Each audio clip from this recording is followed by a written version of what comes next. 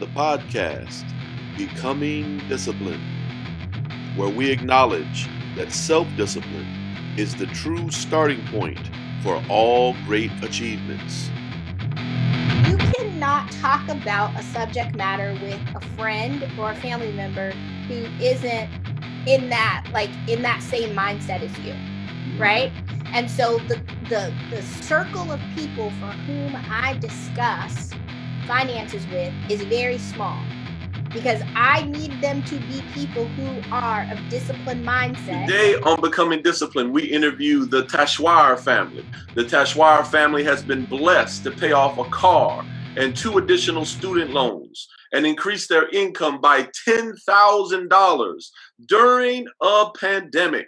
6 years ago, the Tashwire family had no idea that they would have started a new business, debt-free, paid off a car and 6 student loans, and lifted a debt of over $195,000 off of their backs. So today, Erica and Evan, welcome to Becoming Disciplined. Thank you. We're so excited to be here. All righty. All right. For our listeners, I don't invite anyone on this show who is not disciplined in at least one of the following areas: spirituality, mental, physical, emotional, finance, calendar, time, home organization, or data organization. But before we talk about your area of discipline, let's try to understand your context, because context is everything. Erica and Evan, where did you grow up? So I'll start. I grew up mostly in Western Pennsylvania, like outside of Pittsburgh. I was born in Johnstown, PA, probably about an hour and a half from Pittsburgh. Mostly grew up in Latrobe, birthplace of Arnold Palmer, Steelers training camp for those outside. So I grew up kind of in Western PA, but not in the city directly. So that's my context. Erica? I am a military brat. So my father served for 32 years in the U.S. Army. And I was born while they were stationed in Seattle, Washington. But I've lived a little bit of everywhere, a total of 11 states and 2 countries. So. Wow.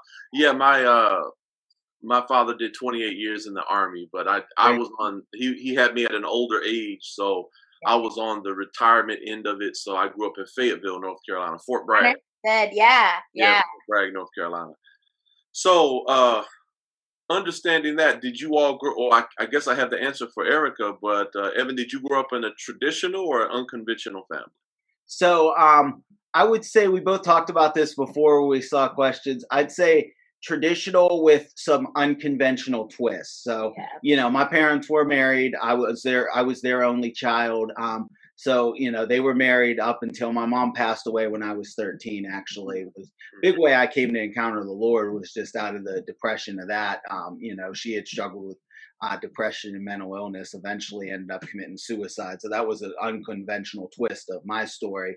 And then my dad got remarried, and him and my stepmom, who are still married today, have another child that they had together, who's now, my sister's 20 now. So, so it's kind of like, conventional, but with some unconventional twists. I mean, I'm glad, my dad was definitely a very faithfully married man, to both his wives, certainly, but, had some unconventional twists in there too. Wow. So, Evan, you are a lot older than you look, my brother, because I thought you was a baby brother. I thought he was in his early 30s. Great sport. Neither one of us are, but thank God for good genes. 37. I'll tell on myself. So you're much older than I thought, my brother. Hey, and Miss Erica, would you, even though it was a military family, I know within the military paradigm there is conventional and there is unconventional. What would you say?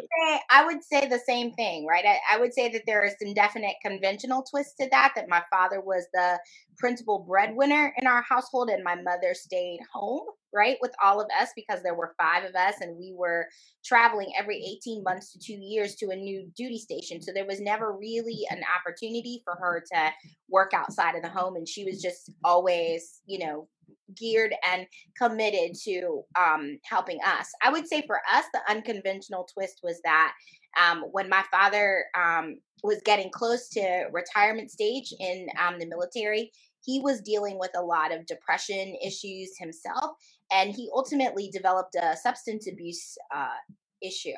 And so we had to walk through the process of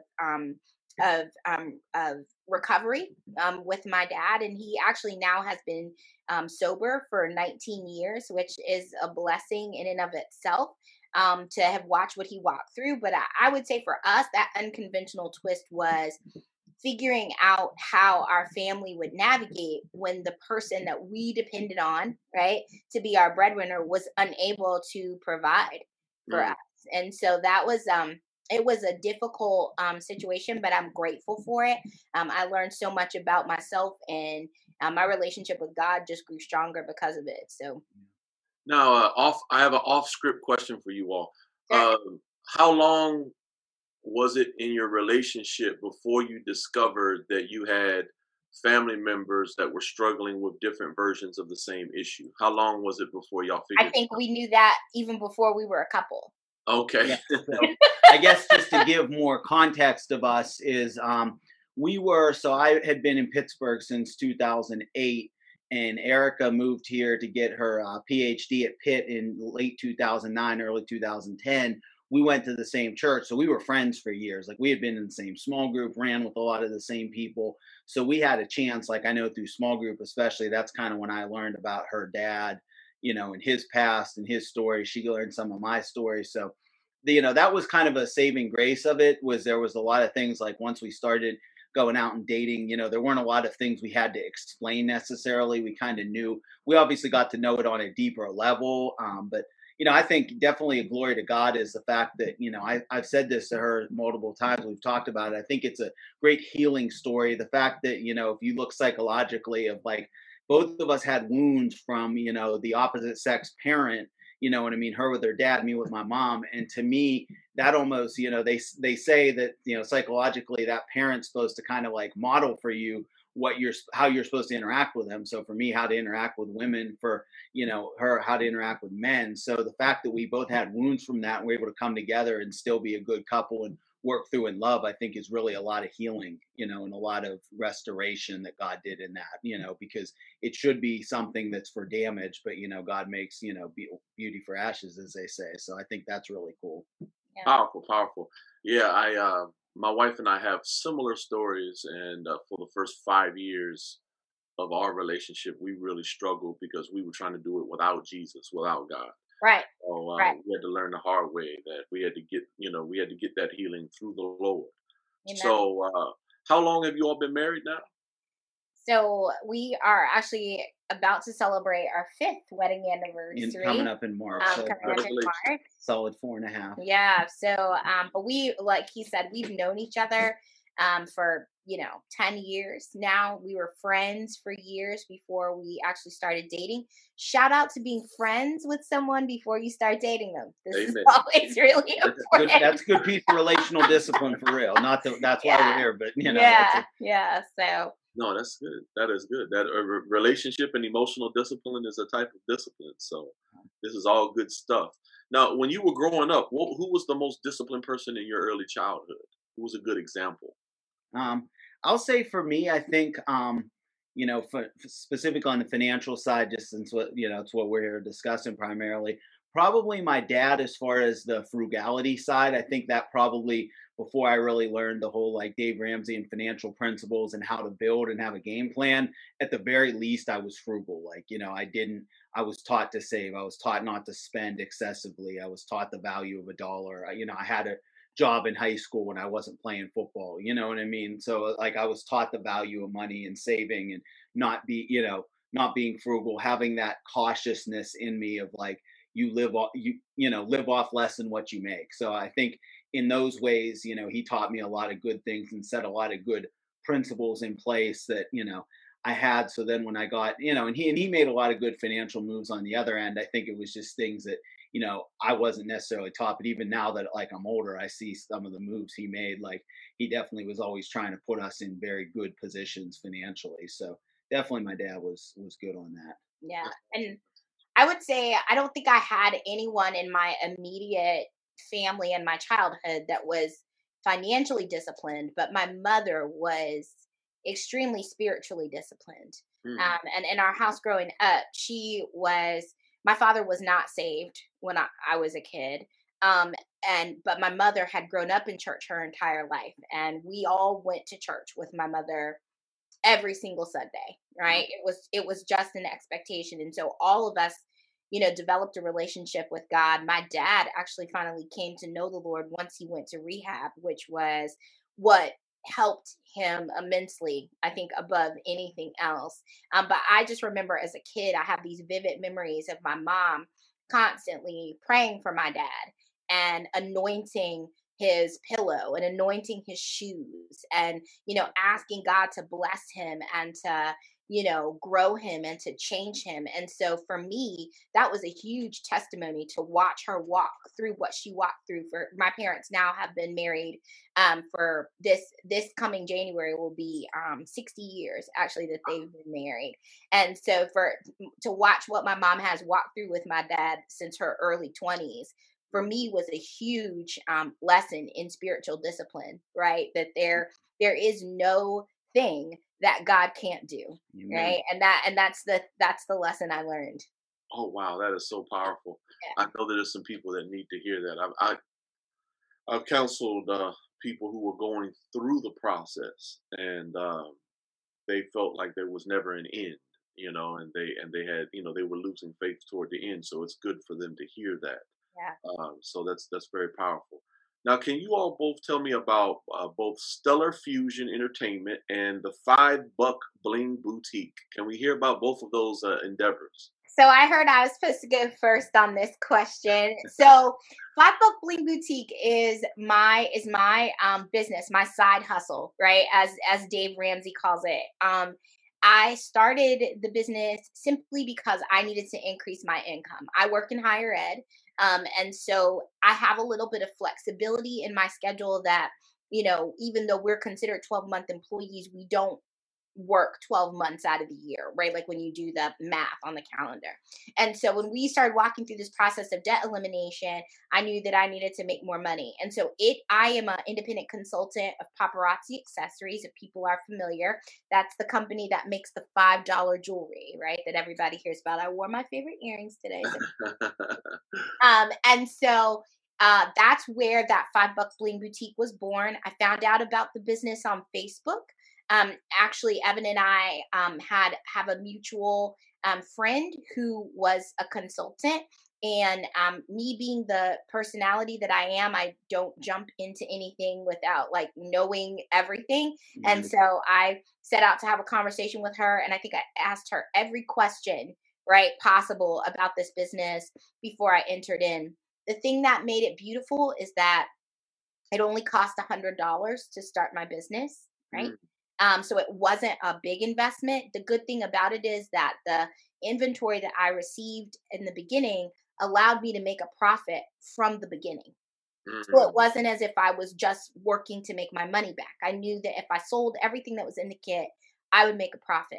And from the first day, we determined that our goal was going to be that we would split everything 50-50.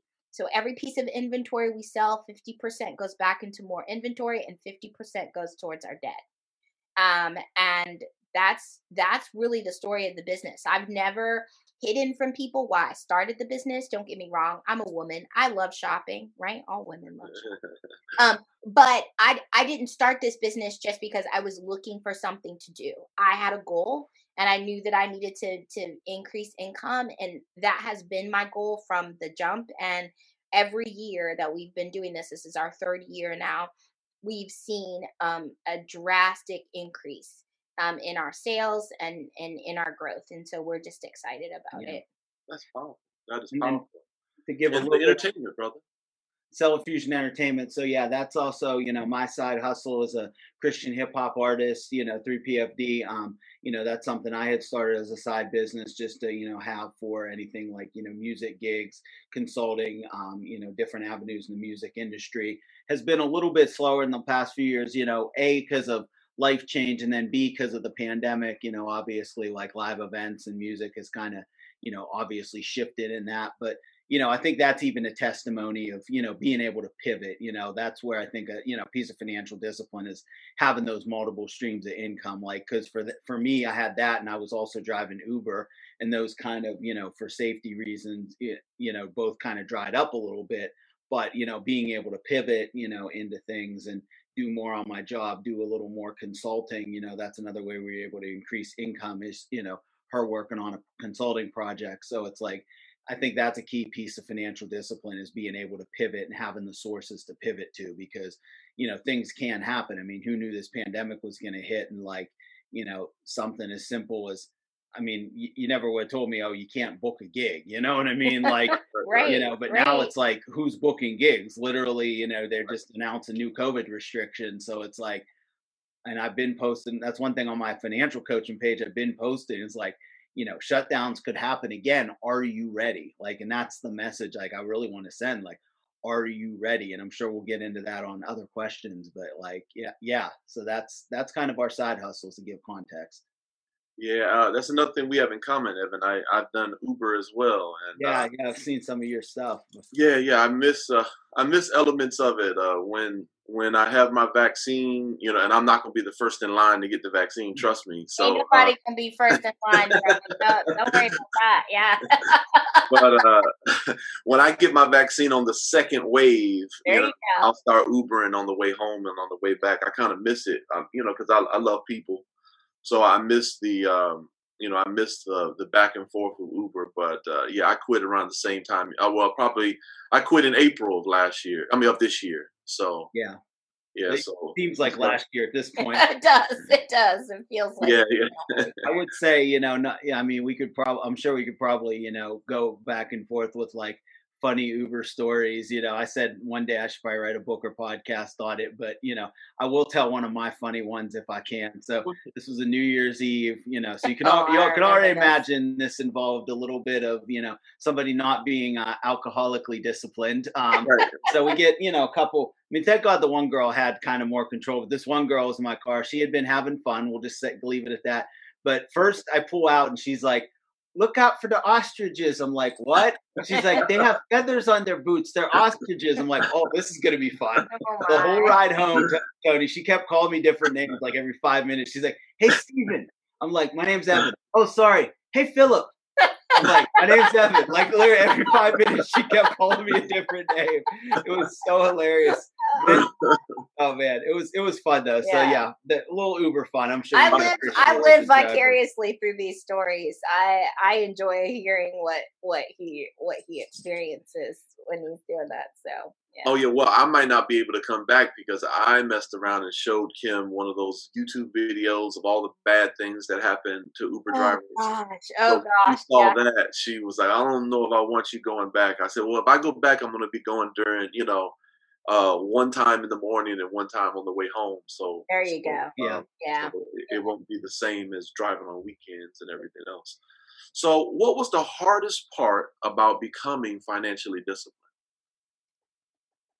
Now I'm sure it was maybe different things for different folks. Yeah. So I think for me there were two things that were really hard. And the first part was so for those who are not familiar with Financial Peace University, right? It is a course, right? It's a 9-week class that you take. And when we first started the class, Evan and I were not married. We were engaged at that point. And in the second week of the class, they ask you, between the first and second week, they ask you to go home and calculate all your debt. And they give you this little card to fill out, like how many open credit, how much debt do you have, right? Down to the penny, right? Number one, how many open credit card accounts do you have? And how much money do you currently have in savings at that moment, right? Those are the 3 big questions that they ask you. And I have to be honest that I had not sat down and calculated my student loan debt, right? Like I knew I had debt on my car and I had a couple open credit cards at the time, but I knew what those balances were. Yeah, and I had a couple medical bills as well. I didn't know though what the student loan, like the actual student loan debt was, because I wasn't paying it at the time. So there was no reason to know, right? And so I had to like log into the system and figure it out. And when I put all of that together, that starting number for me started with a 3. Wow. Wow. And it wasn't 30. And it wasn't 30, right? 3-digit number that started with a 3. Wow. No, 6-digit number that started with a 3. And so it was heartbreaking, right? Because I didn't know. And then I got heartbroken all over again because I realized that I had to walk into this space and tell him because he didn't know, right? And so I had to, on my way to church to this class, I'm on the phone with my mother crying. He's gonna break up with me, right? Like, this is a deal breaker. Like, if I was walking into this would be a deal breaker. Who's gonna tie their wagon to this woman with all this like debt, right? Is what I'm thinking. My mom said, baby, just pray, right? He loves you, right? And this is not gonna be a deal breaker. You have to walk in. And so, I mean, the whole class, I'm like sweating and like, oh, when are we gonna get to the point of having to do this? And I remember sliding. So we traded cards, right? So I could see his card, he could see my card. This dude, right? How much debt do you have? What was the number, Evan? And I was like, for real, God? Really? This is what we're doing? And yeah, so she was kind of hoping like, okay, maybe I was hoping he would have some debt so like, it wouldn't be so bad. And he saw my card, and I'm telling you, his eyes got like, but he looked at me at that moment and he said, we can do this. Yeah. Right? We can do this. And I knew, I was like, it's time for Connie's Golden Nugget. Okay. So that was my biggest thing, was getting over the hurdle and having to be honest, right? Of exactly how much money I owed. And I think too, the other biggest part of being disciplined was having to give up that instantaneous gratification piece, right? Like, ooh, I like that. Go buy it. Ooh, I think go buy it. There was none of that. Right? Because it was like, I can't afford it. Right. Everything became, I can't afford it. I just can't afford it. And so those I think were the two biggest hurdles for me. Sure. You know, it's amazing you said that, because my wife and I, who are a not-for-profit organization, we've used the same source material, you know, the Ramsey books, to try to help people. And each time that we tried to help someone who was in extreme debt, just getting them to come clean with themselves about how much money they owe was a tough part. It was a rough part. And it's amazing how many people are in debt and they don't know how much they owe. Right. Yeah. I mean, it's just amazing that, and it's hard to get folks, because we've helped people, and this, I promise you, this has happened more than once, where we say, okay, is this all your debt? And then they think about it and they're like, oh, wait a minute. And then they pull another bill out of somewhere and they're like, oh, here's another. Wrong. And here's the thing. I'm glad you said that. I was wrong about the student loan calculation. Oh, wow. I didn't realize that until we were almost a year into the process, I think. Before I figured out that I had actually. No, we were multiple years into the process. Okay, yeah, that I had calculated wrong.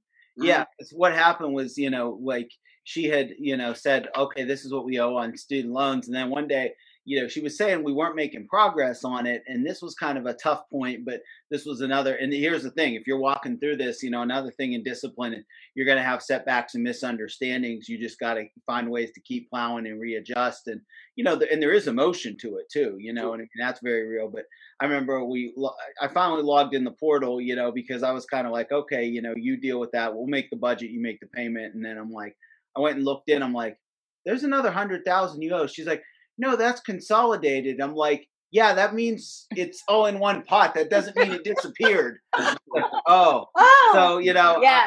I mean, again, but a lot of, you know, and I don't judge on that. I mean, granted, I'm not saying that wasn't tough at the time, but I think just, you know, being disciplined, you know, the toughest thing too, I think, is the emotion of it. I think that's why, like, a lot of people don't deal with it, is because it's the whole out of sight, out of mind. If I don't deal with it, if I just pay the minimum payments and or just pay payments, as long as I keep collectors off my back and can live however I want and keep charging things and keep getting lines of credit, if I can ignore it long enough, I don't really have to face the fact that, I have a negative net worth, that I have more in debt that I owe banks and lenders than I have actual cash in hand. So I think that's a tough part of it, is a lot of people don't want to face it. And because it is ugly. I know there's a lot of times where, we have, especially I know for her as a woman, where it's tough. I have to watch even how I talk about it, because I can be very matter of fact, push, let's get to the goal. But sometimes my push to get to the goal can almost be hurtful to her, because she's feeling the emotion and the shame of it, and the Be disciplined. Subscribe now. I can't believe I messed up. I don't want to face this at this moment because I'm feeling weak. Other things are going on. So the emotion of it is very real. You know what I mean? It's not just money. I mean, finance touches every area of life, because you think about, decisions that you made to get there. You think about the fact that, for her, it was like, hey, my parents didn't set me up in a good way. You know what I mean?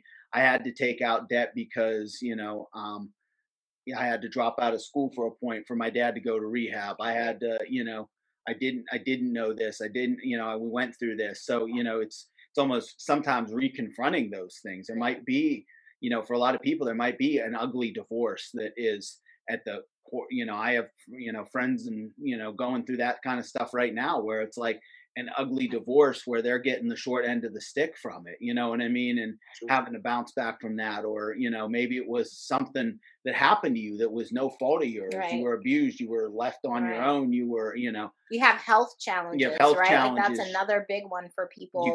You ran into a bad boss at work that didn't like you for whatever reason, just kicked you to the curb and set you back years, so all those things I think there's emotion, which makes it tough. And then I think too, just the keeping up with the Joneses, kind of on the other side of the emotional coin, is like the, looking around, kind of, I think we all do the comparison thing to a different extent as humans, because we're trying to all figure it out. So looking around, seeing, especially the job I was at before this current one, I worked in downtown Pittsburgh at a bank. I worked with a lot of people who were doing well. And, I'm kind of looking at people my age and younger that are, making this money, going out, doing these things. And, I don't see what's behind the curtain, but I'm like, should I be quote unquote further? And again, I don't know if they're further, because they might have the negative net worth behind that. But regardless, I think that can be tough. That again, that's instant gratification too. Like, I want to look like what they are looking like now. I want to live where they're living now. I want to eat at the restaurants they're eating at now, live the lifestyle they're living now, be the person, that they're carrying, the ace of spades or whatever across the room for now. I want to be that now. You know what I mean? Yeah. It's funny that you mentioned the thing. I have to tell this story just for context, because I think it will help some people. This was, I don't know, maybe 3 years ago now, for birthday, when we went to dinner at what was it? What's the restaurant? Oh no, that was our wedding anniversary. What, Capitol Grill? Yeah, we decided a couple of years ago that we were going to go to the Capitol Grill for our wedding anniversary. Nicer restaurant. If anybody's ever been at the Capitol Grill, like, to walk in the door feels like it should cost you $100. Like, it's literally that ridiculously expensive. And so, here we are, we're all dressed up in our best gear, and we're going downtown. And we saved up for it and put it in the budget and paid cash. And put it in our budget to pay cash for it. We did. But can I tell you that we sat there and we had that meal and we had a wonderful time, and it was a great celebration. But I remember when we got in the car, we looked at each other and we were like, we will never do anything like that again until we're debt free. Amen. Because it didn't, I'm not saying that it wasn't a great experience, but I could have went to Bob Evans with him and had just as a great experience for a tenth of what that meal cost us, right? But I think that there was something about that experience that was like, I don't want to say that I didn't feel like we earned it, but the next time that I was in that room, I didn't want to feel like I had to work super hard to make this happen. Sure. Right?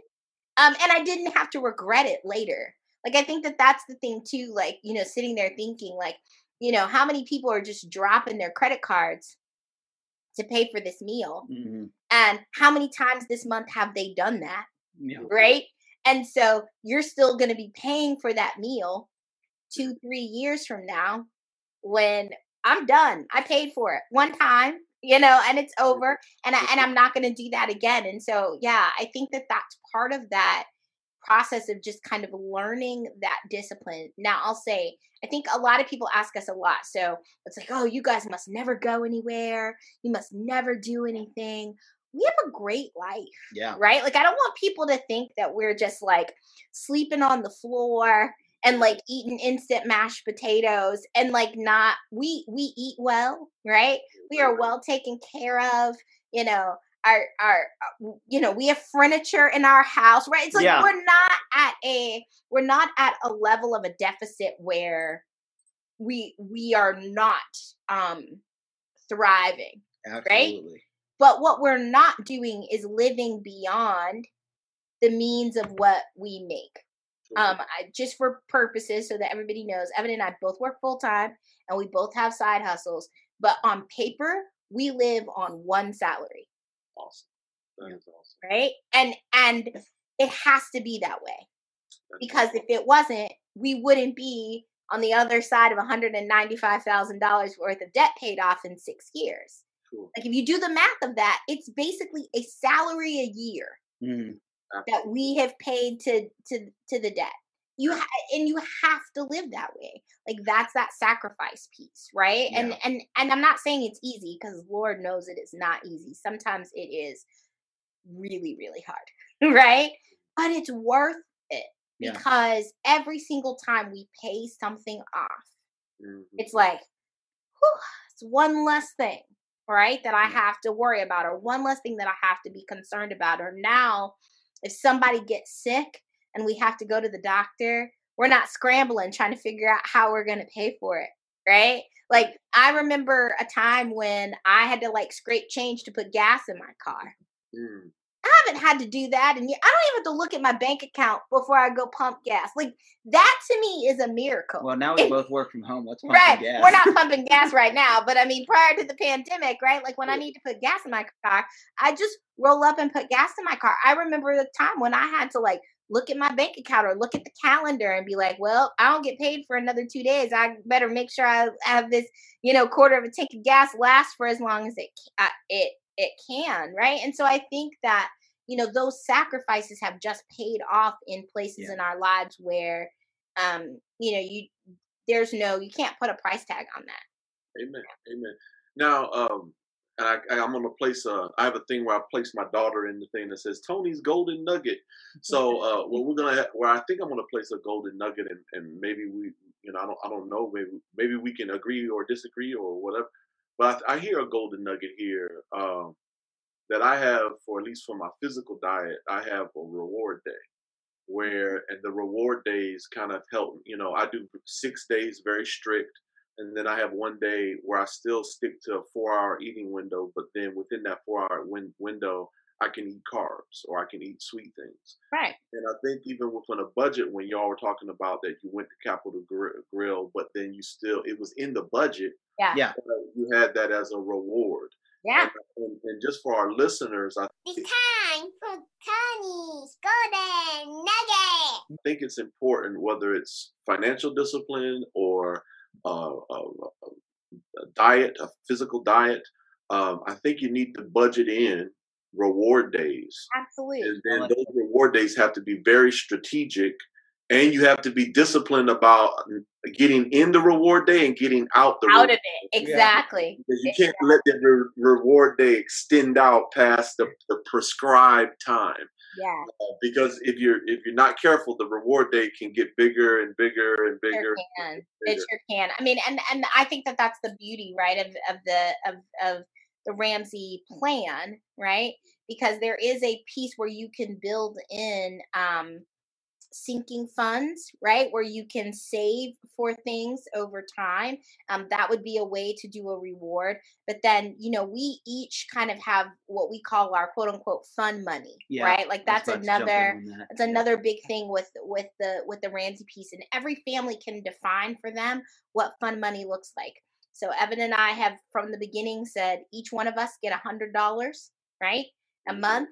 That's your fun money. However you choose to spend it is how you choose to spend it. So you can blow all your fun money in one day Yep. if you want to, or you can stretch your fun money out over time, right? Yeah. Or you can be like I do, which is I save my fun money for like long periods of time and then I splurge. Yeah. So when he sees like Amazon boxes come, he's like, Yeah. "Oh, you've been saving again." Oh, yeah, right? Like because you just do But it as that's you need to. that's how we do, and I think that's a good hack for married couples too. With financial discipline, is you definitely do your budget together, have your accounts together, but then have your So how we do ours is our paychecks hit our individual accounts. We move like most of it to a joint account that's for the budget, but then we like Erica said, keep that fun money, because here's the nice thing about that is that avoids the every time you spend $5, like if you're going home and you want to get a Slurpee and a piece of pizza, and you're like, you spent $5 on a piece of pizza. It gives that little bit, like if she wants to spend clothes out of her fun money, cool. It's budgeted for. It's taken care of. Like it gives that little bit of freedom, like you said, and reward. But then also in exchange for that, the boundary is, we discuss if I'm going to take something out of like the restaurant budget or the gas budget, or if I say, hey, I want this, but I don't have fun money, like then it becomes a discussion, So, it's like you don't discuss every little thing, gives you that boundary, but then it also, keeps the boundary too. So you're not cutting into, because you do have to, I like what Dave Ramsey says about a budget, that, budget is permission to spend. You tell your money where to go. A budget's not a restriction tool that is like, you never get to have any fun. It's like, when you set it up, it's almost like setting up a schedule. Like if you've ever showed up for an event that's unorganized, which, I've done hip hop, in both the Christian and secular worlds. And, I've gone to events, and I generally find events like, I've been to Flavor Fest, which was very organized, like runs on time, starts on time. Artists are stick to their time. It keeps it moving. They have hosts, and it's fun because there is organization to it. And I've been to battle rap events, I won't name league names, where it's like guys are standing around smoking. They start 2-3 hours late. They take drink breaks between, and it's like so unorganized. It's like there's no flow to it. You know what I mean? It's like you think there's freedom in unorganization, but there's really not. Like there's actually more freedom in organization than there is not. You're going to pay the price somewhere. So you're better to pay the price up front, have it organized, then just roll it out rather than scramble and try to, make something out of chaos. Yeah. Now, on this journey, have y'all had a chance to meet Dave Ramsey? Not yet, but we've determined that we are going to go to Tennessee to do. So for people who are familiar, Dave does what's called a debt-free scream.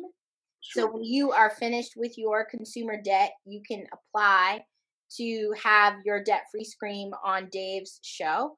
And so we plan to apply, and we plan to go to Tennessee in person. I just need to hug him. I need to personally hug him and thank him because he has changed my life. Sure. Right? Sure. And I feel like I think he hears this constantly, right? When people are always like, thank you so much for what you've done. But I am going to I will put a little caveat here. My introduction to the Ramsey program, right, was from a very narrow window, right? So at the time, most of the people who worked for Dave were Caucasian, right? And he was just starting to kind of grow and shift his staff to be more diverse. And I think what is starting to happen is that more diverse communities are starting to hear about the Ramsey program and starting to utilize the Ramsey program. And so for me, I see it as just a way to encourage, more African American people or Hispanic people or Asian people or any other person who is not Caucasian to say, hey, this is not a quote unquote white people thing. Right? Because I have heard people say that to me, like, oh, who does that? Right? Like white people are the only people who do that. And I'm like, no, like it's not a thing. I understand that it's not common, right? In a lot of communities of color, and go back to my statement at the beginning, right? No one in my household had financial discipline at all, period. We were hand to mouth. Right. That's how we always lived, right? And I'm not saying that that is a bad thing. When you have to do that, you are surviving. And I understand that. But I think that there's something to be said about what would it look like, right? To be able to create a new context or a new opportunity for your family. Like if you as a person of color could change your financial stead and then raise your children in a household where they never have to think about money as a hand to mouth situation, that they understand how to save, that they understand how to be conservative, that they understand how to be frugal, but they also still understand that it's okay to have fun. They just understand the value of money. Right. And how important it is. Like it would be so cool to raise a kid to say, I didn't have, my mom may have had to struggle, my grandparents, right, may have had to struggle, but I've never had to struggle. For me, it's one of the biggest goals that I have right at the end of this, because step 7 in the Ramsey solution is to give, right? So once you get to a point where you're out of debt and you are giving that money away. If we've learned how to live on one salary now, we will learn how to live on one salary in the future. And instead of giving that money to debt collectors, we'll be able to give it to people, right, who will be able to change their lives. Yeah. And so my goal is to start a scholarship fund for students, so that no student ever has to make the decision that I had to make to either drop out of school because you can't afford to be there, or to have to take out so much extra debt in order to be able to afford school. And so, students who are working hard, who have a strong, ability to achieve, but they have a deficit. I just want to be that angel investor that shows up in the bursar's office and writes a check. Amen. And they don't know how their debt got paid, but it got paid. Amen. Amen. Right? Because I think that is so important, to be able to do that. I am blessed to be in the position that I'm in. I'm going to be blessed to be in that position to be debt free, and I don't want someone else to have to walk through the struggle that I've walked through. So Sweet. Yeah. Well, I'm doing something very unpopular. I'm taking the Ramsey course and putting it into my church. So I'm taking the principles from the book and putting it into my church and letting them know that we've been taught that the love of money is the root of all evil on one hand. And then, so for that reason, there's some people, whenever you bring up money, you're not being spiritual, but then don't understand the concept in Ecclesiastes where money moves all things, that money is part of our life. Money, not supposed to love it. You're not supposed to let it own you, but it's a part of our life that if we don't manage, we're going to struggle. The Bible talks about stewardship over and over. Absolutely. For a reason. Now, what I do I do something sneaky, because I know that sometimes Dave can get off on one of his political rants.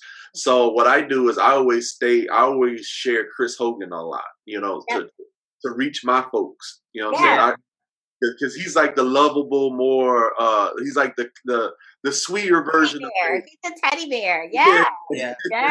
So I love both of them, but I share Chris because he's like at least for my community, I feel like he's the more like the folks will like Chris more, so. Yeah. But I love both of them. I love both. Yeah, I think. And I can't remember the new guy's name who is working with college students. Anthony O'Neill. Yeah, he's another African American gentleman. He has a book called Debt Free Degree. So, but I know he was also, very out. And Dave actually had him on talking about when George Floyd happened and issues that people of color faced, and he was very upfront about it, and was very much he wasn't doing the kind of, conservative song and dance. He was speaking on it very truthfully and very biblically and justice minded. But, he does a lot on how to go to college without debt, what I mean? Scholarships, saving, preparing, all those different kind of things, working. Yeah. So, I think that's great that, and I think that's good. They're building those different, faces, because here's the thing, the principles work, what I mean? Mm-hmm. So if your community needs to see Chris Hogan's face on it, as opposed to Dave's for it to work, or Dave's daughter, if it's a community of women that need to see Dave's daughter instead of Dave for it to work, cool. Or see Anthony O'Neill if it's younger people, that's, my thing is the principles work. And, Yeah. I wanted to share two quick things that'll probably feed into other questions and we can unpack more. But I think, I was kind of thinking from a high level as we're talking, like really like Erica said, when she brought up about baby step 7, like I feel like that's the whole goal to financial discipline, is to get us that, everybody's been, you look at the parable of the talents, everybody's been given different talents. And, Jesus never said, you're wicked because you don't produce. He didn't tell the guy with 5, you're wicked because you didn't produce 10. You Right. produced according to what you had and you good. You know what I mean? So not everybody's going to have the same level of wealth, but I think those who do have a lot, a lot's required of that. And, if everybody's being financially disciplined, those who have a lot can be able to give to help some people who, because I do understand there are people who would probably listen to this and hear financial principles and think like, I'm a single mom with 3 kids barely making it, or, I had this, and this happen and I'm on limited income. You know what I mean? So there, but if you have people that are building wealth that are able to help people and give them hands up, and give them boosts in different ways, I think that's where building to that step 7 of giving is really essential. And then, I think, I just think that's kind of the whole key to it. And another thing I wanted to say, and this might come up in other questions, is, I asked the question a lot with like COVID and the shutdowns, like, how would this look if we as a society had been practicing this? If general rule in society was you get out of consumer debt and you save up 3 to 6 months of savings, how would these COVID shutdowns look different for us as a society? How could we pivot to new industries differently?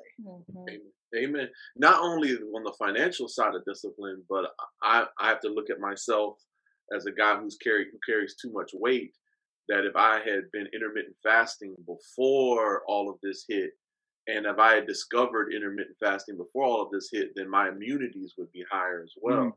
Yeah. So how many people have we lost because maybe we weren't eating right or we weren't Yes. eating out? Yes. So Yes. it's not just the financial discipline, but it's also physically, Yeah. a lot of the reasons why people pass is because of their immunity levels, Yes. their immunity systems being compromised because of lifestyle decisions. Not Yes. all the time, but sometimes, I mean, I think the other thing is too that we're struggling with, and I say this because I work in a community of young people who are really struggling emotionally with COVID, right? And it's because their lifestyle prior to quarantine allowed them to block out all of the things that made them feel anxious or bad or emotional. So they could party, they could drink, they could travel, they could do all these things, right? To not have to worry about the life stuff creeping in. But now that everybody's at home, right, and you're not going out as much, or those life things are creeping in, and students are saying things like, I'm anxious, I'm not sleeping, I'm not eating well, I'm not doing all these things. And it's because, like you said, we didn't discipline ourselves in those areas prior to the restriction, right? As a kid I was born with a form of cerebral palsy called spastic diplegia. So I have congenital hip issues. And so as a kid, I had to do a lot of treatments and different things. And so I spent a lot of summer vacations at home, right? Like, because I was in a cast or, going to therapy regularly. So I wasn't really going out and doing a lot of things.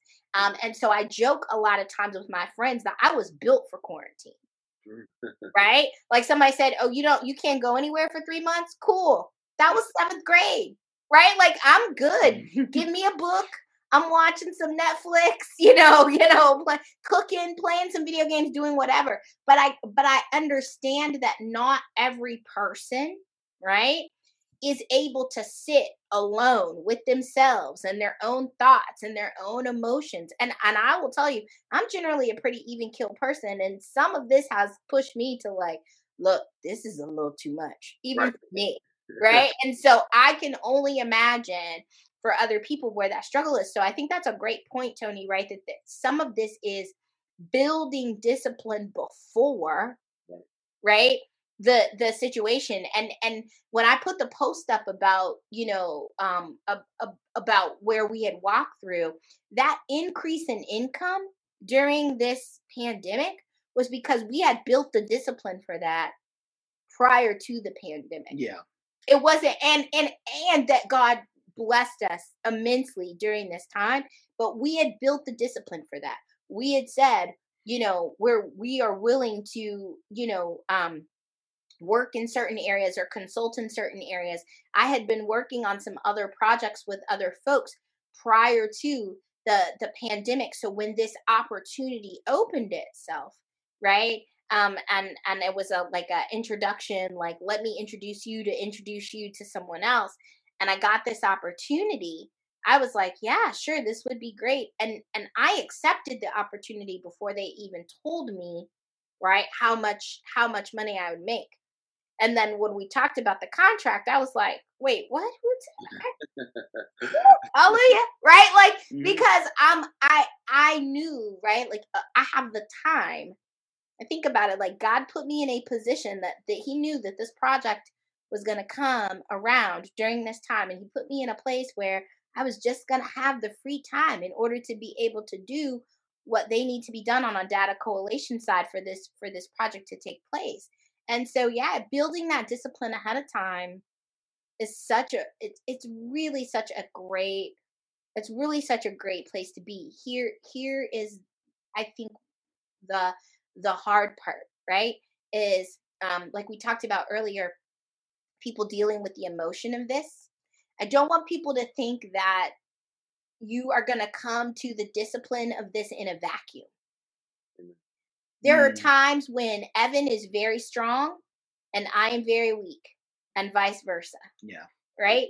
Like, there are times when he's just like, let's get it. Like, we're out here. And I'm just like, okay, sure. Right? Like, I'm trudging along, but like, I'm still moving. I might not be moving as fast as he is. But there are some times when I outpace him. Right? And he's trying to catch up to keep up with me. I remember a couple years ago when we were in a job transition moment and he was unemployed for a short period of time. And it was only last year. Oh God, it feels like forever ago. I keep talking like we're talking like years ago. It was last year. But he was unemployed, and God opened up an opportunity for us with the jewelry business, and we were able to earn like his entire paycheck. Yeah, like a half-month paycheck at a job in like a 4-day weekend, because she worked the jewelry show. It was like right before Mother's Day, so we did well there. And then like during kind of the slower times or when she had coverage, I got an Uber locally, so I'd do like an Uber route, make some money because we were close to the airport too. So it's like, it just worked out, right? So I think that I want people to understand that this is not that straight line A to Z kind of thing. It's gonna be like this, and sometimes it's gonna be tied in a bow, and sometimes it's gonna be rough, right? But yeah, it is it's important. One other thing, somebody mentioned about single moms at some point, and then it made me think about this. I will say this: Time for Connie's Golden Nugget. If you are a single person who's gonna choose to do this, you need an accountability partner. For sure. You cannot do this by yourself. Amen. I would have given up a long time ago trying to do this by myself, right? Like, thank God for my husband. And even us as a couple, we have accountability people that we go to on a regular basis, right? To talk about we are financial coaches, and we have a financial coach. Yeah. Right? Because you just need that. You need someone to go to. So make sure you have a good accountability partner. Sorry, I know we're like all off your script. My bad. Let me share a point because as I was introducing the Ramsey principles to my church, there was a single mom who came back to me and said, Tony, you talk about saving 6 months salary for an emergency fund. Tony, I don't see how I can do, and I want to share for anyone listening today, two quick stories. My wife and I were in a larger church, and a brother came to me who needed some help. He needed to drive one of my vehicles back and forth to work because he couldn't get his sports car out of the shop. Okay, he couldn't. I won't say the name of the sports car because then the church would know who I'm talking about. But he couldn't get his expensive sports car out of the shop. Him and his wife made well over $140,000 a year. Okay. And he couldn't get his vehicle out of the shop, and he had to drive like my Kia Sportage for several weeks in order, until. And I gave him the Dave Ramsey book, and he changed his life around. I believe by faith, he changed his life around. Now, let me just contrast that to the other story. My wife and I were helping an older woman move one time, and she had been living by herself for 5 to 10 years. Now, don't get me wrong, she shouldn't have done this, but we opened a drawer of her dress, of her area, of her bedroom, and she had like 20 grand in the drawer of saved up money. Mm-hmm. So even though that second person didn't necessarily have the Dave Ramsey book, she had many, not all, but because it should have been accumulating interest, but she still had some of the principles of knowing how to save your money and live below your means. Yeah. So I just share that for anyone listening to emphasize and draw down the point that it doesn't make a difference how much money you make, it's how well you manage it. Yes. Yes. That is that's the whole thing. That is the whole idea behind this process. And I think like in the last year, Ramsey Solutions has done an amazing job to kind of try to change the function of the curriculum to no longer make Dave the center, right? I think they have enough success stories of people from all over the map that they've turned it out now to say, don't take Dave's word for it. Like, listen to all these regular, everyday people, right, who have done this program and who have changed their lives. And so in the new iteration of the curriculum, every week is another testimony, right, of another person who took the class or read the book or something happened that they were introduced to the principles and they've changed their lives. And the one of the people that sticks out to me the most was this single woman in Chicago, right? She was like a PR consultant and, just living that lifestyle, right? Like when you work in industries like marketing and PR, like everything around you is flash, right? So it's like what I wear, what I drive, where I live, what I do, all of that matters.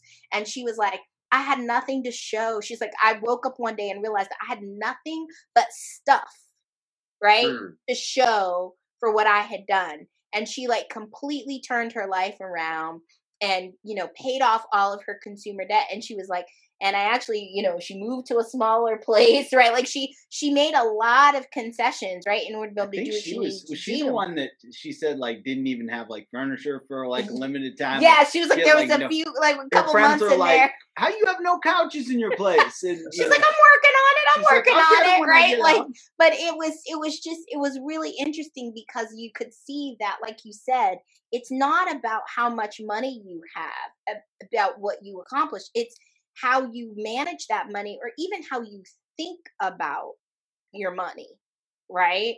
Like those are all really big. Yeah, those are all really big things. Amen. Now, what are areas that you all would consider areas that are weak points when it comes to the broader? Because we talk about discipline here, about spirituality, mental, physical, emotional, finance, time organization, home organization, and data organization.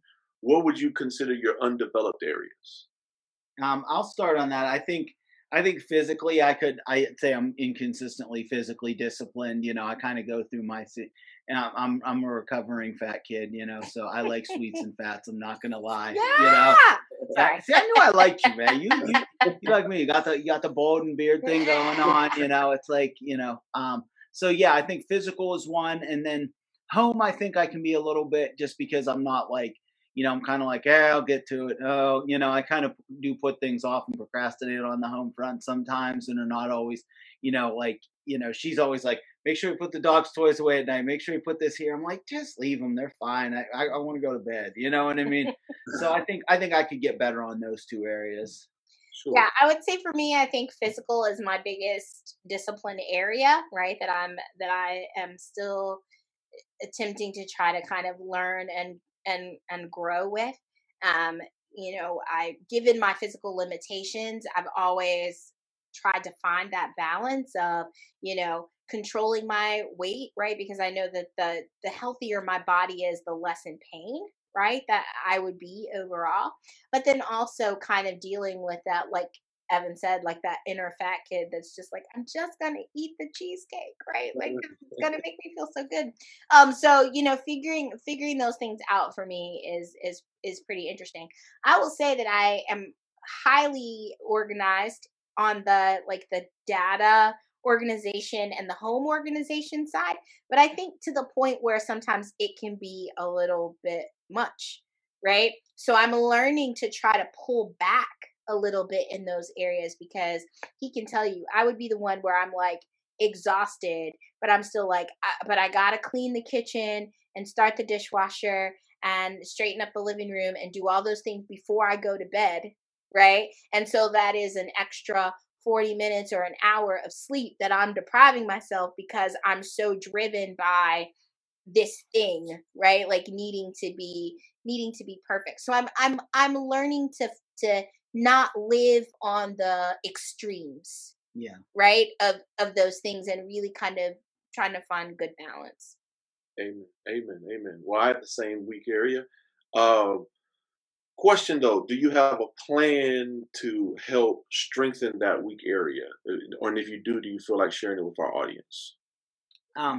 I think it's one of those, we're kind of working on it, I'd say, in development. I know one of the questions, I might jump ahead a little bit here but I think it said, what you sent me about, like, do you believe in the strength, using strengths and not focusing on weaknesses or developing weaknesses. I'm a Gallup guy, so I'm definitely like I'm not a certified strength coach, but I do a lot of it in my day job.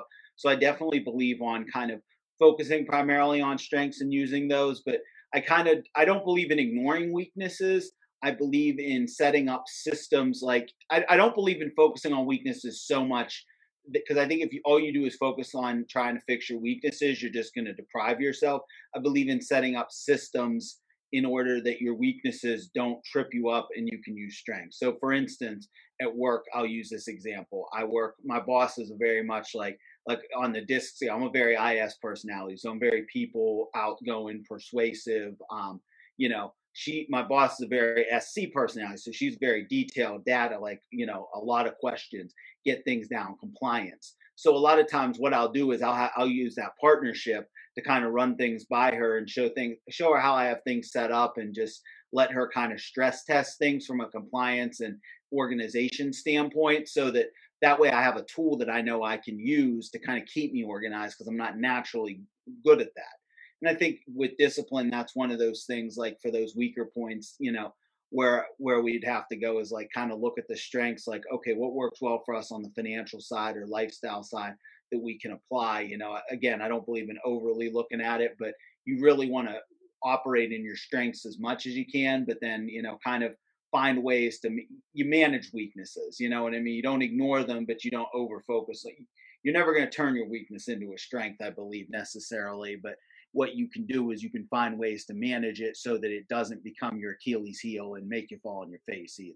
Yeah. Yeah, I will say that I do have a plan in place to address my my weakness. And I think this year was big for me, like, going to the doctor. I think probably for everybody this year, like going to the doctor was like the big outings, because no one was doing anything. So it was like, ooh, doctor's appointment. And so I remember when I went for my yearly physical, and I was talking to my PCP about my concern, right, about my weight, because I have yo-yoed in my weight over and over again, probably for like the last 8 or 9 years. I keep gaining and losing the same 20-ish pounds over and over again, right? And I said to her, I was like, how do we finally get to a point of stopping the yo-yo, right? And she said to me, you worry too much about the number on the scale. And I need you to be concerned about how you feel. Wow. So our goal this year is only to measure things by how I feel. Wow. If I don't feel well, right, then I know that there are some changes that need to be made. But if I feel strong, right? If I'm sleeping well, if I'm, if I am finding, balance, and I'm not struggling with anger, or I'm not, like all these different things, right? That she was saying, like, she's like, think about it. When you take in food, you need to ask yourself, how does that food make me feel? Right? Like, if you eat something and you get a headache, right, you might need to stop eating that particular thing. Right. And that has nothing to do with getting on a scale every week, or, it's just gauging it by how I feel. And she said, I'm telling you, if you become more mindful, right, about how your body feels, that number on the scale will change. Wow. Incidentally, it's just going to happen. And so that's the approach, right, that I plan to take in this year, is really just listening to my body and really trying to understand where my body is going with that. And I know she mentioned too, like, that's why a lot of people are turning to things like intermittent fasting, right? Because it's really allowing you to have be more in tune, right, with your body, and really understanding how your body operates. And so, yeah, that's my plan. So we'll have to reconvene this time next year to let you know how that worked out. Well, I'll say this for our listeners, is that the approach that Erica just shared is actually the more disciplined approach, because gauging and staying on top of your emotional well-being, you really have to stay cognitive, you have to stay alert in order for that to work, because it's so easy to unconsciously be feeling bad and eating bad and not even thinking about it. Right. So it takes a level of alertness and a level of discipline, emotional discipline. Because what I've realized is when I'm feeling bad, I'm eating bad. Yeah. So, and that's why I always say, when I make my post, I've been 100 days on the wagon, because I have not been, I've not allowed my emotions to hijack me for the last 100 days. That's awesome. Well, what advice do you have for people who are seeking discipline, both of you? Very good question. Wow. As far as advice, I think the first thing that comes to my mind is something that my pastor said is, when you don't know what to do, just do the next right thing. So I think sometimes, like, to keep it on the financial side, since we've been talking about this whole thing, kind of like you said, Tony, the whole, how can I get 6 months of savings when I'm just living hand to mouth now? Don't even, keep that as an overall template and a big goal. But in the moment, think about, like, if you're not doing anything financially right now, like, just make a budget, like make a monthly budget. Just do that. Like, do the next right thing. Even if your monthly budget shows that, when you go, like, let's say, okay, we're coming to the end of a month here, so December is a good time to start. You go through November and kind of say how much I spent at restaurants, how much I spent here, how much each of my bills are, and just put that down on paper. Or Every Dollar app, Dave Ramsey's app's a great app that I love electronically. So you set up the Every Dollar, whatever. Even if you come out negative, like, you've still done the next right thing as far as you've made the budget. Then from there, you can say, why did I come out negative? Oh, I spent $2,000 eating out at restaurants. Maybe I shouldn't have done that, and then make a plan to go to the grocery store. Or, hey, you know what? I have all this frozen meat in the fridge, which, been guilty of in our, that we've let go bad. It's like, maybe I shouldn't let what I have frozen in my freezer go bad. I should actually eat it and get creative and make something. So just do the next right thing in being disciplined, rather than, because sometimes everything, quote unquote, you have to do, and I say everything loosely, because do we have to do everything right now? Not always, but we can feel like it.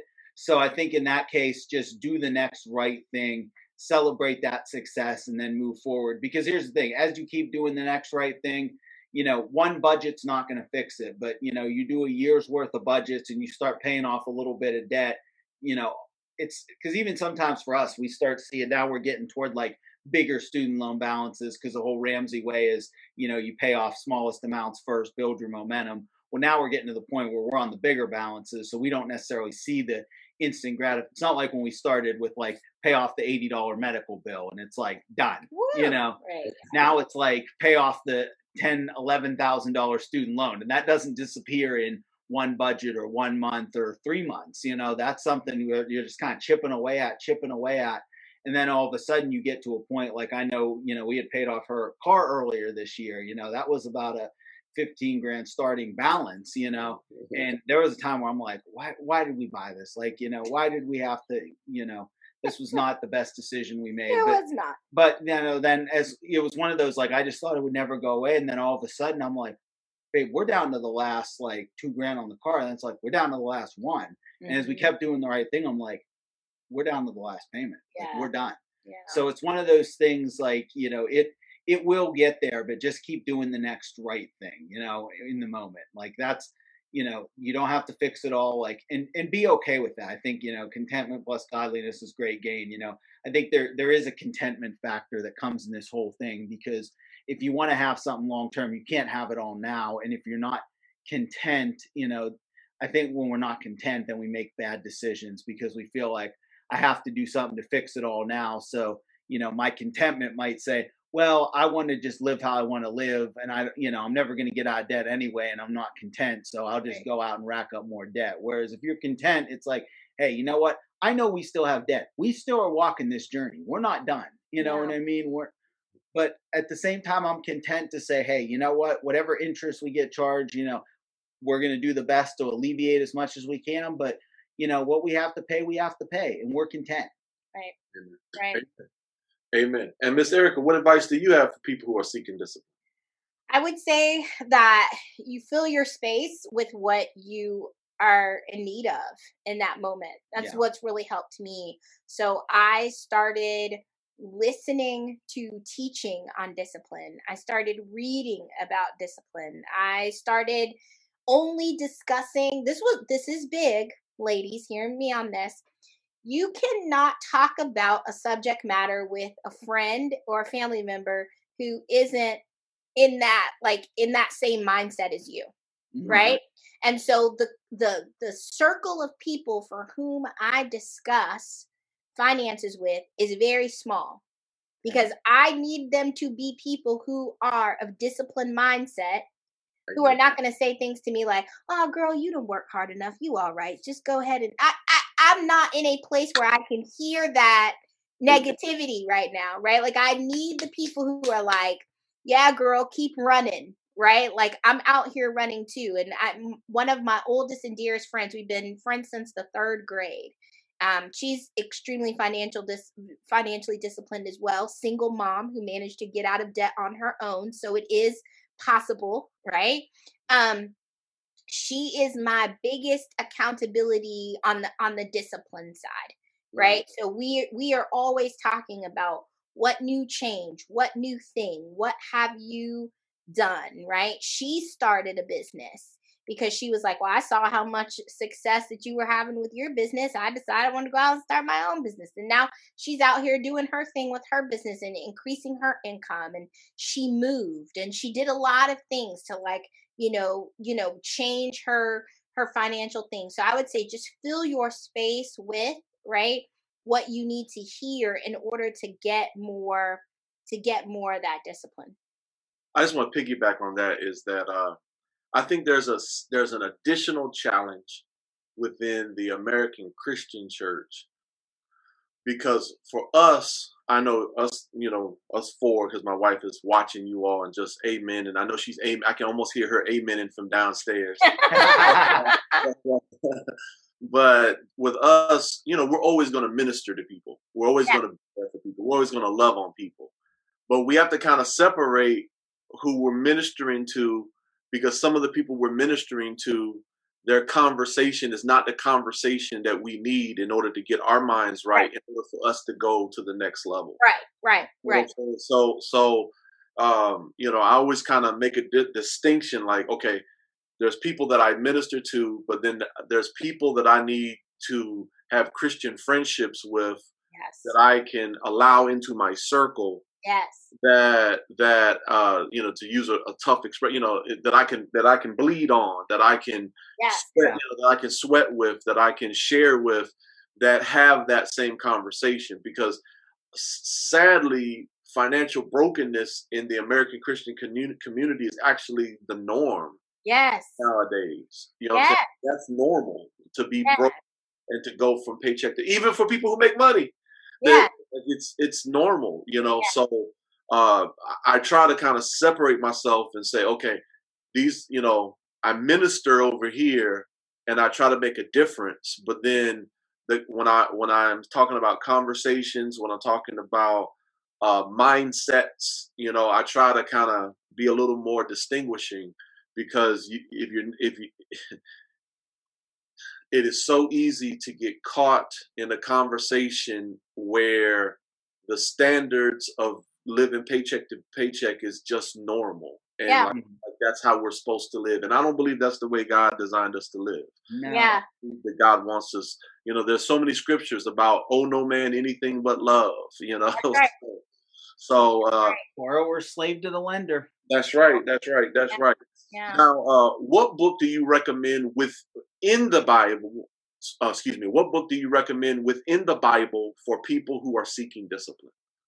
Well, I think I just kind of gave it away on that last little comment. Definitely Proverbs, because it has, you know, wisdom in all kind of ways, you know, discipline in all kind of ways. But I think financially that, you know, I think that whole thing, ironically, you know, it talks about teaching children in the same context of that, the borrower is slave to the lender, you know what I mean? And, you know, you talk about how much people talk about like corporate greed and stuff, you know, if you really believe in, you know, and this is specifically aimed at, you know, probably your more liberal crowd, Democrat crowd, you know, if you believe in the evils of corporate greed, why would you not want to be disciplined so that you're not a slave to them? You know what I mean? So that you're not, so that what you're paying is not paying them, that, you know, you're, you know, when they're saying, hey, here's a new loan so we can make money, you're saying, no, I have a budget. I'm going to save up and be disciplined, and I'll buy that in 10 months when I have it in cash, because it's my purchase, not your purchase that you get to get rich off of. Right. So I think, and sorry to go on that little tangent, but definitely Proverbs would definitely be, just because of the wisdom and the practicality and the fact that, you know, I know in the battle rap world, one time, one of my buddies who is also a Christian, who does, you know, battles, one of the guys who's like a well-known guy for punchlines, his name's Rum Nitty, and somebody he said Proverbs is the Rum Nitty of the Bible, like it's just punchlines, like, you know, but it's those quick takeaways, like, because, you know, do you remember what this guy says? That was kind of the takeaway of like, everybody can quote so many lines from, you know, Nitty. So it's kind of like, this is the Nitty of the Bible, you know what I mean? Like, you can quote so much, but you can apply it too, you know what I mean? Like, trust in the Lord, lead not on your own understanding, acknowledge him, you know, the borrower slave to the lender. So there's so many, you know, plus the whole 31 books, 31 chapters, 31 days, you know, it's kind of like you can get yourself even on a discipline of reading it too, so that you can go through monthly and apply it and get it. And for me, I would say the latter half of the book of Romans. Okay. So if you started like in Romans 12 and just went through the end of the book, right? Like our pastor just finished a really great 6-week series that he entitled Behave Yourself. And he was talking about how in Romans, it really lays out for us as Christians how we should be, you know, living our lives, right? And how we should be relating one to another, how we should be relating to unbelievers, what our speech should be, what our actions should be, and so for me, I feel like, you know, you could go through that and you could lay it out and you could say, are my actions lining up, right, with what the, you know, with what the word is saying? Like, one thing that stuck out for me in that series so much, he was talking about, you know, we have this huge debate in the world around us around these masks, right? Right? Should I wear one? Should I not wear one? Is it good? Is it bad? Is it whatever?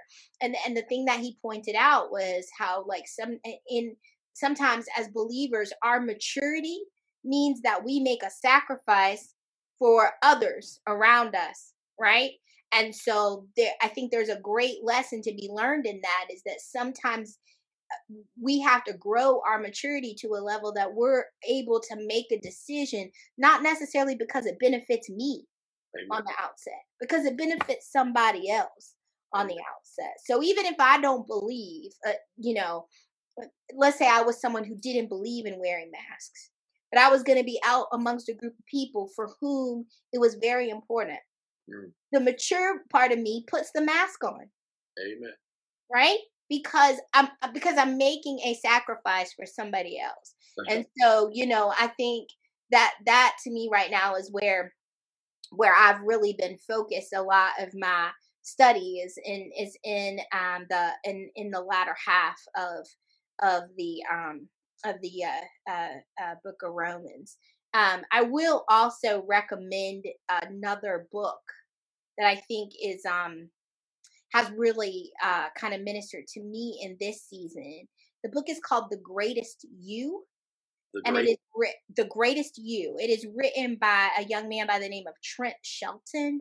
He's a former NFL player. He played college football and then played professional football for a few years. But his professional football career never really took off. He became a football player and then retired all in a 3-year stint. So his career was very short. And he said he struggled with that because he was like, I spent my whole life preparing for something that only lasted 26 months. Wow. Right? And he was like, I had to ask God why. Right? And God was like, because I was preparing you to actually become the better version of who you were. Right? And so now God has given him a platform where he is just out speaking and encouraging. He has an Instagram page. He does TikTok. So you guys can look him up online if you're big with online. I think he's got a podcast now. He's written this book, but he's sharing his testimony about learning more about discipline. Remember, I kept telling you guys I read a lot about discipline. And he talks about how what he thought he was learning as a kid playing football in order to prepare for this NFL career actually has prepared him to live the most disciplined life, right, that he could live. And so he breaks down learning discipline around, everything about football and how it's helped him live this life. And so it's an amazing book. I would highly, highly recommend it.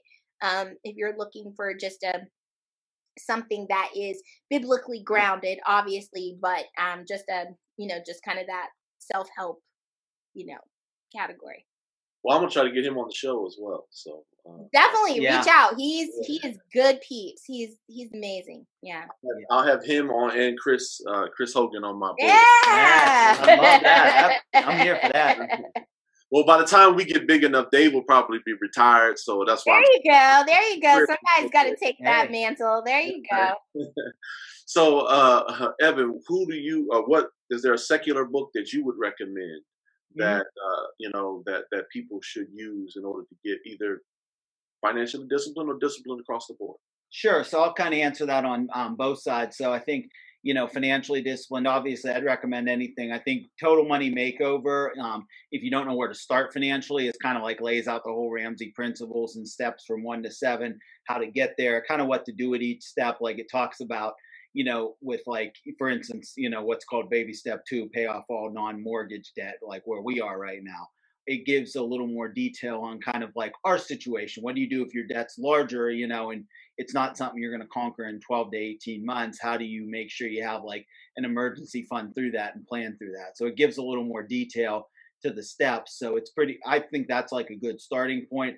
Obviously anything, Ken Coleman, one of the Ramsey personalities, has one called The Proximity Principle, which is really a good career planning book. It's about networking, kind of getting around people where you can, practice in your career, get in the right place to kind of have the career you want. Chris Hogan's got some good books out there. Rachel Cruz has one, Live Your Life, Not Theirs, kind of The Contentment Plus the Finance, Debt-Free Degree, Anthony O'Neill. Another book I'd recommend kind of outside the Ramsey standpoints, this is more a business side, but also has a lot of discipline in it, is Jim Collins' Good to Great. I read recently. I really like that book. I think it, the one thing I like, it talks about from a business standpoint, but I think this can apply personally, is the hedgehog concept, where it talks about, when a fox is trying to hunt a hedgehog, you know, the fox has many different approaches. He might come through the bushes, he might rush it in the open, he might jump out of something, he might sneak up on it. The hedgehog's got one game: go in the ball and put the quills up. You know, that's the only thing the hedgehog got. But as long as the hedgehog gets in the ball and puts the quills up, it's good. And it talked about, like, you know, this was more focused, the book's focused on companies, you know, and performance, but it talks about like the great companies that had returns year after year were solid on their hedgehog company. Like they knew what their core was and they did it. Right. You know, they didn't try to, you know, they talked about like a Walgreens versus, and what they study, it's really cool. They study like these top good to great companies, and they have a whole, a lot of data went into this study, you know, and I'm not even sure I totally understand it all, because literally the last 100 pages is just all the methodologies and graphs of it. And it's a little over my non-quite analytical head. You know, I'm a people person, but it does compare them to companies in the same industry that didn't have the same returns. And it's funny because it talked about like a Walgreens they used as one of the companies. And they said, you know, Walgreens was very much about like, we're the kind of drug convenience store on every corner for all. And they talked about like how in the 70s they got away from different things. Like they used to serve like hot foods at certain ones, which I didn't know that. But, you know, they kind of cut away and just did their core concept. Whereas all these other people were trying to get into this market and that market, and they just focused here. So I think that's kind of the core of it is, you know, find what your core concept is. Like, I like, you know, even your podcast, Becoming Disciplined, you know, you're not trying to be like, okay, I'm going to do spiritual gifts, and I'm going to do Christian hip hop deep analysis, and I'm going to do business, and I'm going to talk about sports. It's like, I'm talking about discipline, you know what I mean? Like that's your core concept, you know, and everything comes back to that. So it's kind of like, no matter what comes at you, you know, hedgehog puts the quills up. That's the one move it's got, but that's the move that it's good at. Yeah, it's actually interesting that you mentioned that. We had a women's event last night, and the speaker, Havilah Cunnington, I don't know if you've ever heard of her. She was talking about David, right? And how when the time came for, you know, the people to, you know, slay Goliath, right? David's supposed to be out there delivering lunch, and he shows up and everybody's just sitting around on the battlefield, right? And he's like, why are y'all just sitting here? Like, I thought he thought he was showing up and they were actually going to be in the heat of battle. And they were like, man, ain't nobody going to beat Goliath, right? So we're like not even trying to waste our time, like wasting our energy. And David's like, well, I'll do it, right? And they're like, okay, cool. Well, let's set you up with Saul's armor, and we'll get you a sword, and we'll do all these things. And David's like, no, I'm good. I got my slingshot, right? And I have 5 stones. And it makes me think about that whole idea. Like David didn't, she said that David didn't try to be anybody else in that moment, right? He knew that what God gave him was exactly what he needed to do in order to slay his giant.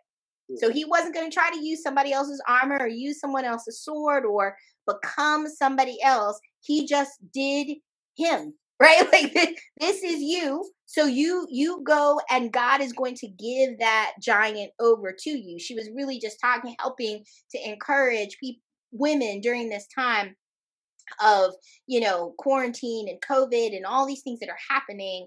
Like, she's like, what if this is your giant? And you're just missing it. Like everybody's sitting back like, oh, I'm so dismayed. I'm so depressed. She's like, go grab up your slingshot.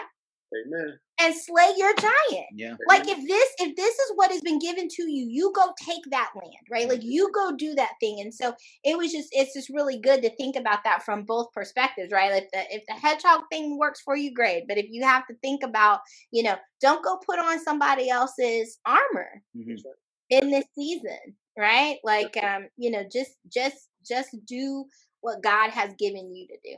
Well, let me piggyback on that, especially for us 4 here. You know, God is refining us and making us more disciplined. I want to share this, is that before David fought Goliath, it says that he had the confidence to fight Goliath. That's right. Because he killed the lion and the bear. That was his preparation, right? I think that COVID for many of us is not our Goliath, but Ooh. it's getting us ready for our Wow, I like that's good. because for instance, like for you and for me, staying home and chilling, like that's not the worst thing in the world, but getting healthy physically, Yes. getting healthy financially, getting all these things set up so that when the Goliath comes, we're ready. Because I think that I'm not trying to scare all of our listeners, but I think that there is a Goliath that is coming. Oh yeah. We study debt, and we know how much debt the country has. Yeah. So there's a Goliath that's coming, and we need to get ready for that. I mean, those of us who grew up in church circles, right? Like I tell people all the time, I've been in church since the womb, literally. Yeah. Like those of us who have been in church circles, we have heard people say all the time, "Oh, this is the end times. Right. The Lord's coming back. This is the end times," right? Like we've heard people say that for generations. And as at one point during the pandemic, I woke up one morning and I was, I talked to the Lord in my morning prep time. That's like my prayer time. And so I was preparing for the day, and I was saying, I was like, "Oh Lord, is it the end times? Like, is this the thing?" Right. And it's not like, I'm not saying that I felt like God was like, "Yes, this is it." But like you said, this is clearly preparing us, right, for something that is to come, because it's not just me or you. That's right. The whole world, right, is walking through this thing together. Amen. So this is clearly bigger than us. That's right. Absolutely. That if nothing else, I think God just needed to remind people, "Hey y'all, hey, I'm in charge." This guy over here, right? Like, because there is no other entity, no other power, no other anything else that could shut down the entire world. Right. Amen. Not just one country, not just one company, not the whole world. Amen. Right? And it was funny. This is my teacher brain for a second, so just follow me here. I was talking to one of my students the other day, and we were laughing about the shortage of toilet paper thing that's happening again, right? And people are like, "Oh God, why is there no toilet paper?" So let me help people understand what the issue is about the toilet paper. Everybody ready? Okay. It's not about the toilet paper. It's about the packaging that things like toilet paper and paper towels come in. Because we don't produce those items in the US. So the plastic with all the paint and all the color and all the stuff that your toilet paper is wrapped in, that is an import. Oh, wow. That comes from another place. Wow. This is why we have shortages, because the people who make the packaging are behind in production. We are not out of toilet paper. We are out of packaging. Oh, wow. And if people would really be okay with just buying loose toilet paper, tie it together for me. We would be okay. Sam's Club, just put it in the little box and stack it. I'll just put it in the cart and take it out. It's the packaging. And it was so funny when I said that to my students. They were like, it was like an epiphany moment to them. They were like, "Oh, that makes so much sense," right? Because we invest in our culture so much in packaging. Wow. Right? Like everything has to be packaged properly in order for us to want to buy it. And so that's what's slowing down the toilet paper, people, is the packaging. It's not the toilet paper itself. And no one is there probably are some people that are hoarding toilet paper, but not that many people have like gobs and gobs of toilet paper in their house right now. So that's they need to make it like a military supply store where you just... They do. Yeah. Yes, exactly. We need to go back to the, what was it called? The commissary. We need to go back to the commissary days. It would be so much easier. So basically you're saying that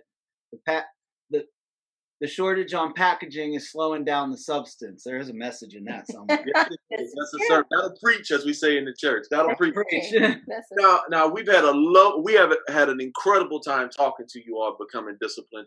We want to make sure that we can stay connected to you. So here's a couple of websites, if you all could tell us. The website to the jewelry business, if you could share that. The website to your entertainment business. A website or an email where we can contact you in the Pennsylvania area, or even broader now that we're in the new Zoom culture, for financial training. And then also the website of where you all fellowship at. Can y'all share those 4 with us? Or if there's one I forgot, anything else? So I'll start. So my the website for the jewelry business is just 5buckblingboutique.com. So the number 5, buckblingboutique.com. I also have a Facebook page, right? So you can look me up on Facebook either by my name, Erica Tashwire, or by the business name as well. You'll find me there. And our church is Allison Park Church. And so the website is just AllisonParkChurch.com. And Allison is spelled with 2 L's. ALLISON, parkchurch.com. And they, for the entertainment, so Stellar Fusion Entertainment on Facebook, STELLAR, capital FUSION Entertainment. And then on 3PFD, that's my artist name, number 3PFD, all caps, on all social media to reach me. And then on the financial coaching side, I can actually be reached at just first and last name, evantashwire@gmail.com, EVANTACHOIR. And you should have my name on the whole thing here at gmail.com. So that's I can be reached there. So yeah, we do, like I said, we do financial coaching, a little bit of consulting. I do in addition kind of with the financial coaching. We also do consulting on like DISC personality profile, team building, because I do a lot of that on my day job. I mentioned like Clifton Strengths. I do a lot with soft skills. That's kind of where my professional lies, that and recruiting, professionally HR. So, we do all a little bit of everything, just really try to, I think, the one thing about training, it's kind of the Trent Shelton example really spoke to me. I was almost teared up when you shared it, because I kind of felt like that's how, like, there was a time where a short time in my life where I was trying to do the music business full time and things didn't work in the way that I had really hoped or wanted. And I kind of felt the same way Trent did. Like, okay, God, this was what I really wanted. Like, and now this didn't work. And like, what's going on? But now I see where I'm at now, that there were things I learned in that season that God was preparing for me now in what I'm doing. So I think, seeing that has been really cool. And one thing it's done is, I think, just brought a humility to me where I've been like, all right, God, you know what? I don't have to have a platform. I don't have to do this. Like, I just want to know you and be useful where I can. So that's why, we kind of dabble and go where God opens doors. If God opens a door on a music side, I'm willing, and it makes sense, I'm willing to be used. Same with financial coaching, same with, jobs, same with marriage, whatever it is. Even this, like you having us, to say, hey, can you come on and discuss finances? Sure. If this blesses you and blesses your listeners and your wife and your family, then God's used us, and that's cool. You know what I mean? We made a little bit of difference. So I just want to make a difference wherever I can. Yeah. No, I thank you both, and I thank you for coming on. And the reason why I encourage people to reach out to you all for financial assistance is when you go on CNN and you go on, version, I guess, it doesn't exist anymore, but versions of the Oprah Winfrey Show. Yeah. Where you have people giving financial advice. You have people giving financial advice that don't seem real to me. Mm-hmm. And Evan and Erica seem real to me. Yeah. And I think that people that they can relate to someone who has just, a guy that I would like to get on here for physical fitness is a guy named Bricks, and he has this thing called Bricks Fitness, where he's a big guy like myself, and then now he became, he still has the excess skin on his stomach, but he's gotten muscular, and he's even engaged in weightlifting competitions, where he, bodybuilding competitions, but he used to be 350, 380 pounds. That's the type of guy that I want on this show, because there are certain people who you could tell they fell out of bed, in great shape, and they're not going to be the ones that inspire, people who need to get in shape. They need people like Bricks to get in shape. They need to hear from folks who've had $300,000 worth of student loan debt and knocked out $195,000. They need to hear real stories from real people. That's right. Amen. Thank you for the authenticity of your testimony. We thank you for your journey. We thank you for all that you all have shared. And we thank you for being you. We thank you for being filled with Christian love and a desire to help other people become more disciplined. So thank you so much. Thank you, Tony. I appreciate you having me. Discipline. Subscribe now. The Tashwar family has eliminated over $195,000 worth of debt. They have become disciplined, and hopefully something was said during this interview to help you on your path of becoming disciplined.